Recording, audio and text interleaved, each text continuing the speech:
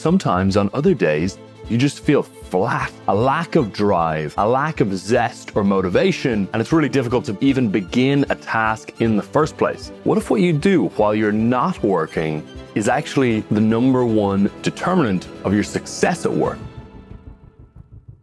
Hey there, Rian Doris here, co-founder of the Flow Research Collective, along with New York Times bestselling author Steven Kotler, and welcome to Flow State Unlocked, where we decode the neuroscience of flow states so that you can use these states of profound peak performance to sharpen your focus, triple your productivity, and reach your goals in record time. Picture this, it's 11 a.m.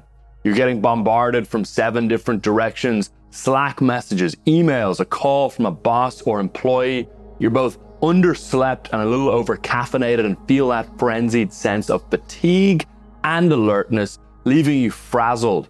This is what some mornings are like. Well, if this sounds familiar, it may seem like fatigue or low motivation or chronic stress, but it's likely something different, what scientists refer to as allostatic load. Now, allostatic load was coined by 2 researchers at the Rockefeller University, McEwen and Steller. And allostatic load describes the physical wear and tear on your body and mind that occurs from constantly adjusting to life's pressures. If not properly managed, this allostatic load increases over time and spills over into subsequent days, accumulating in our nervous system and building up. And unfortunately, most of us never clear the allostatic load that accumulates. So you can think of allostatic load kind of in terms of working out. If you endlessly did bicep curls without giving your bicep adequate time to recover, eventually you'd hit a point where you literally would not be able to lift your water bottle off your desk. However, if you allow your bicep to recover between the workouts, over time, your bicep will not just function optimally, it will be stronger than before. You'll be able to lift more weight off your desk than you could before. And allostatic load works with your nervous system in a similar fashion. So when your allostatic load is high, it implies that your body and brain are in a constant state of adapting to new stress, with your system releasing more stress hormones like cortisol and adrenaline, altering your body's homeostasis and cognitive functions. Whereas in contrast, flow state is associated with a balance of certain neurotransmitters and hormones in the brain like dopamine, norepinephrine, endorphins, anandamide, and serotonin, which promotes focus, creativity, and problem-solving abilities. And this flow cocktail is disrupted under a heavy allostatic load. Your productivity suffers, like trying to drive with the parking brake on. But long-term, it can be even more severe. Our health can deteriorate. Career lifespans shorten, and big goals become increasingly impossible to reach due to physical limitations. So to perform at your peak and get into flow, clearing your allostatic load regularly, ideally every day, has to happen. And what we're going to cover are 3 ways that you can do this. So you can elevate your productivity to new heights week after week and have your bicep go stronger rather than getting to the point where you can't lift a bottle off the table. And this starts with transforming yourself from what we call an average knowledge worker whose biology is constantly dragging them down and working against them, impeding their progress, into what we call an executive athlete, someone who uses their biology as a slingshot that propels them toward their boldest professional goals. Now, a number of years ago, 2 researchers, Jim Lohr and Tony Schwartz, wrote an amazing article in Harvard Business Review called The Corporate Athlete. And I want you to consider this analogy from that article. The average professional athlete spends the majority of their time training and only a small percentage of their time actually competing, several hours a day at most. The typical professional, on the other hand, devotes almost no time to training, yet you have to perform on demand 8, 10, 12 hours a day or more. Athletes enjoy several months of off-season. Most executives are fortunate to get 3 or 4 weeks of vacation a year. The career of the average professional athlete spans 7 years. The average executive, though, is expected to work 40 to 50 years. And this is a problem. The failure of professionals to train and recover like athletes ends up being a lid on performance. Conversely, the most elite performers treat themselves and think of themselves as executive athletes because they understand one crucial thing, which is that energy is the lever point for performance. It's not the hours in the day, but the energy in those hours and how it's allocated that shapes our performance. And that's because the number of hours in a day is fixed, but the quantity and quality of energy we have available is variable. So elite performance is grounded in the skillful mobilization of energy and the elegant back and forth between two states, which we're going to talk about: exertion and recovery. Now, let's learn how to channel your energy as an executive athlete. So the first step is to raise the ceiling with recovery. Now again, Jim Loehr and Tony Schwartz use this term oscillation to refer to a process of rhythmically moving between exertion and recovery. Think about the last time you had a heavy workout. You're grunting, you're sweating, you're feeling the burn. It feels like your muscles are bulging and growing right there on the gym floor. But in fact, the real muscle building happens later during recovery. This process is known as supercompensation. When you stress a muscle through training, the muscle breaks down, and then after a recovery period, the capacity or the strength of that muscle increases. However, if you continue to stress a muscle endlessly without a recovery period, there will be no increase in performance, just chronic damage. And the reverse is also true. If you don't stress a muscle at all, your muscles will become increasingly weak. Over time, they'll atrophy, and you end up with limited capacity or strength. In both cases, though, the enemy's not the stress that you're putting on your muscles. The enemy is what Tony and Jim call linearity, which is the failure to oscillate between these two states of exertion and of recovery. Now, here's the key.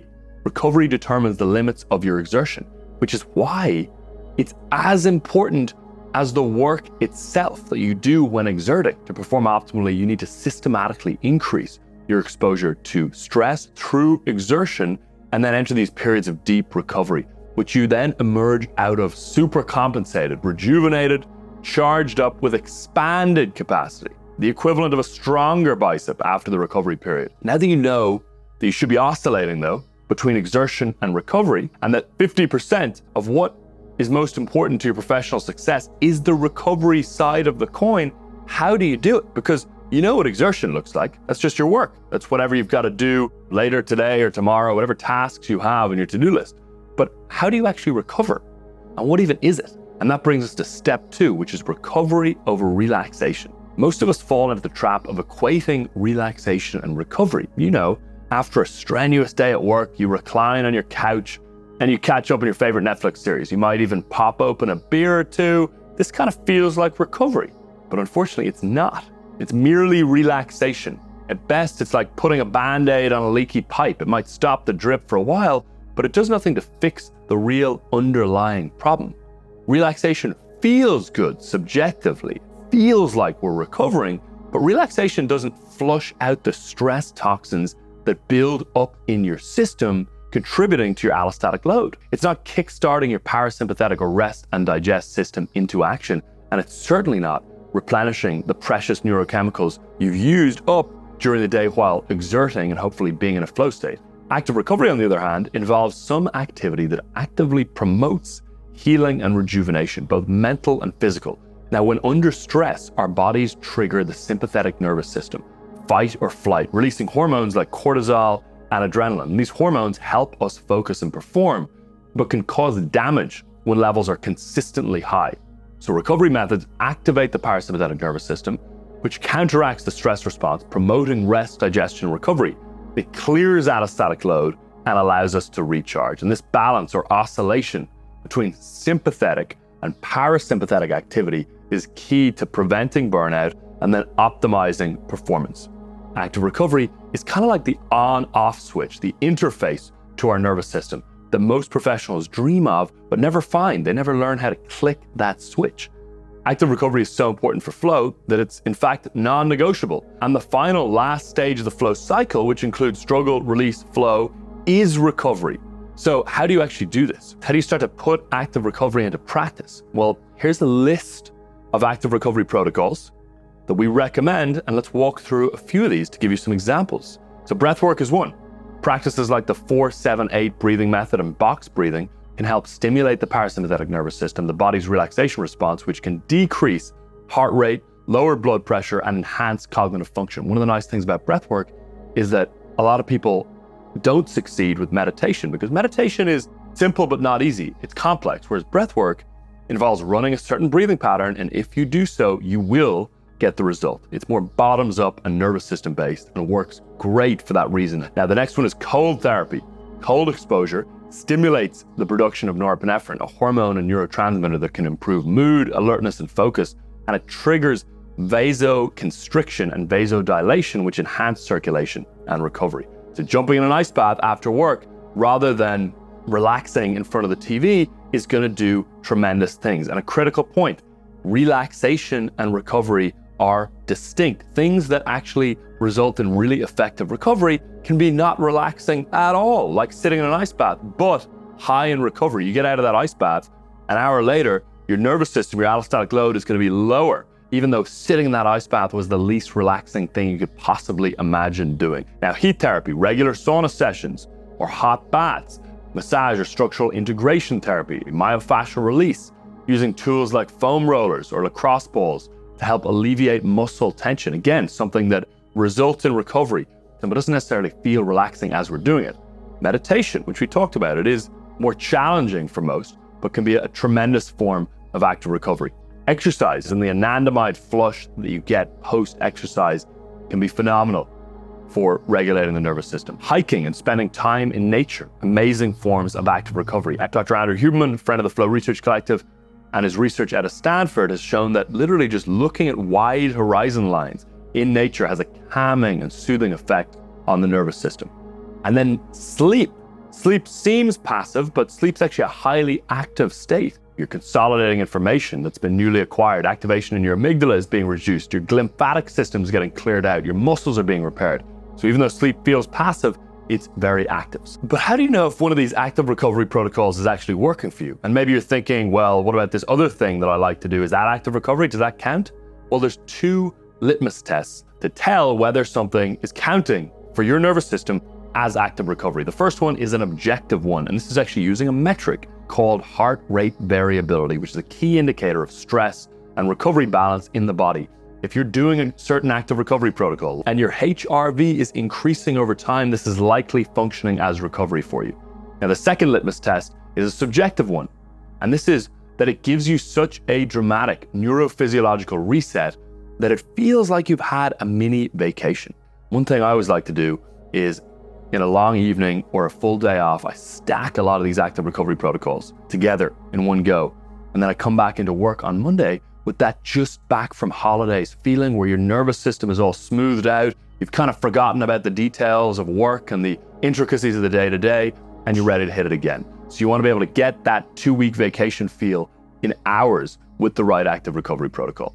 Now, if you're someone who loves the grind and you take pride in your ability to outwork others, I want you to know this: recovery is part of the work. Recovery gives you the optimal state within which you'll be able to perform your highest quality work. If you're working late in the office on a Sunday thinking you're getting ahead of the competition, the irony is that the exact opposite is likely happening. You'll be beaten by the person who is letting the nervous system level up on the Sunday with recovery protocols, because they'll hit Monday morning with a superior nervous system to yours. Peak performance comes down to out-oscillating others rather than outworking others. It's fast and deep recovery, fast and deep exertion, deep recovery, deep exertion, again and again, that rapid oscillation that is what signifies the winners.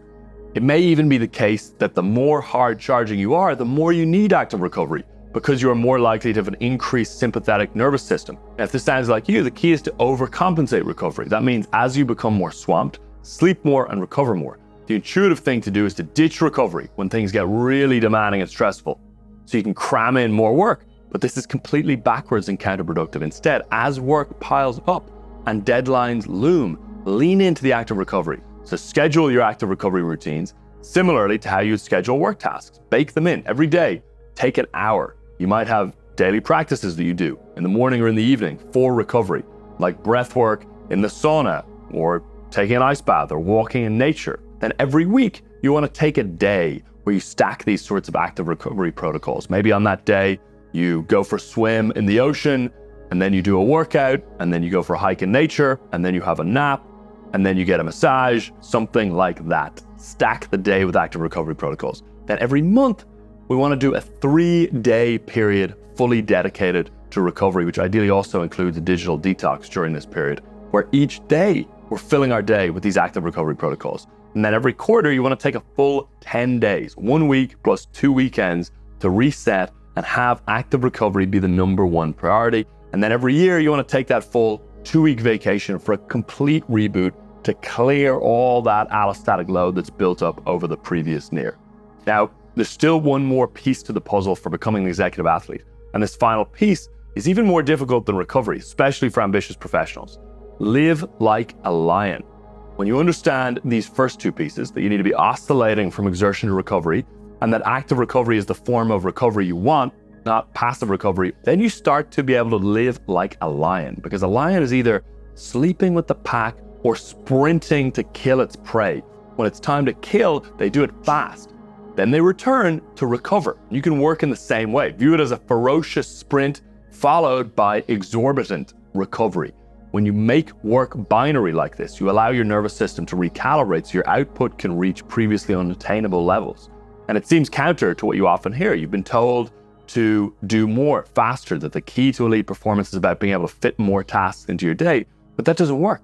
That causes busyness, not progress. And the result is reaching the end of a workday feeling drained, looking back and realizing that you only did a couple of hours of real work in the first place, with the rest of it just being low value distraction, reactive work, fracturing your attention and sapping your energies. It's a terrible feeling, wasting away hours of our life in this mode of half working, this gray zone, but not enjoying our lives either. So many people's careers get swallowed by this. Instead, executive athletes work in a binary fashion.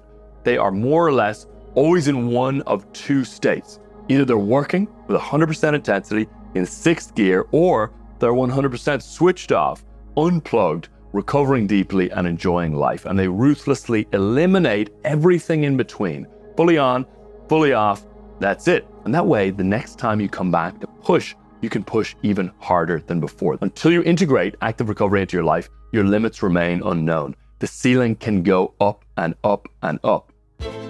Rian here again. Thanks so much for listening to this episode of Flow State Unlocked. If you want to catch this episode with all the visuals and lots of fancy, beautiful animations that we put together so you can more deeply understand these concepts, then head over to our YouTube channel. Go to youtube.com/Rian Doris, and I'll see you there.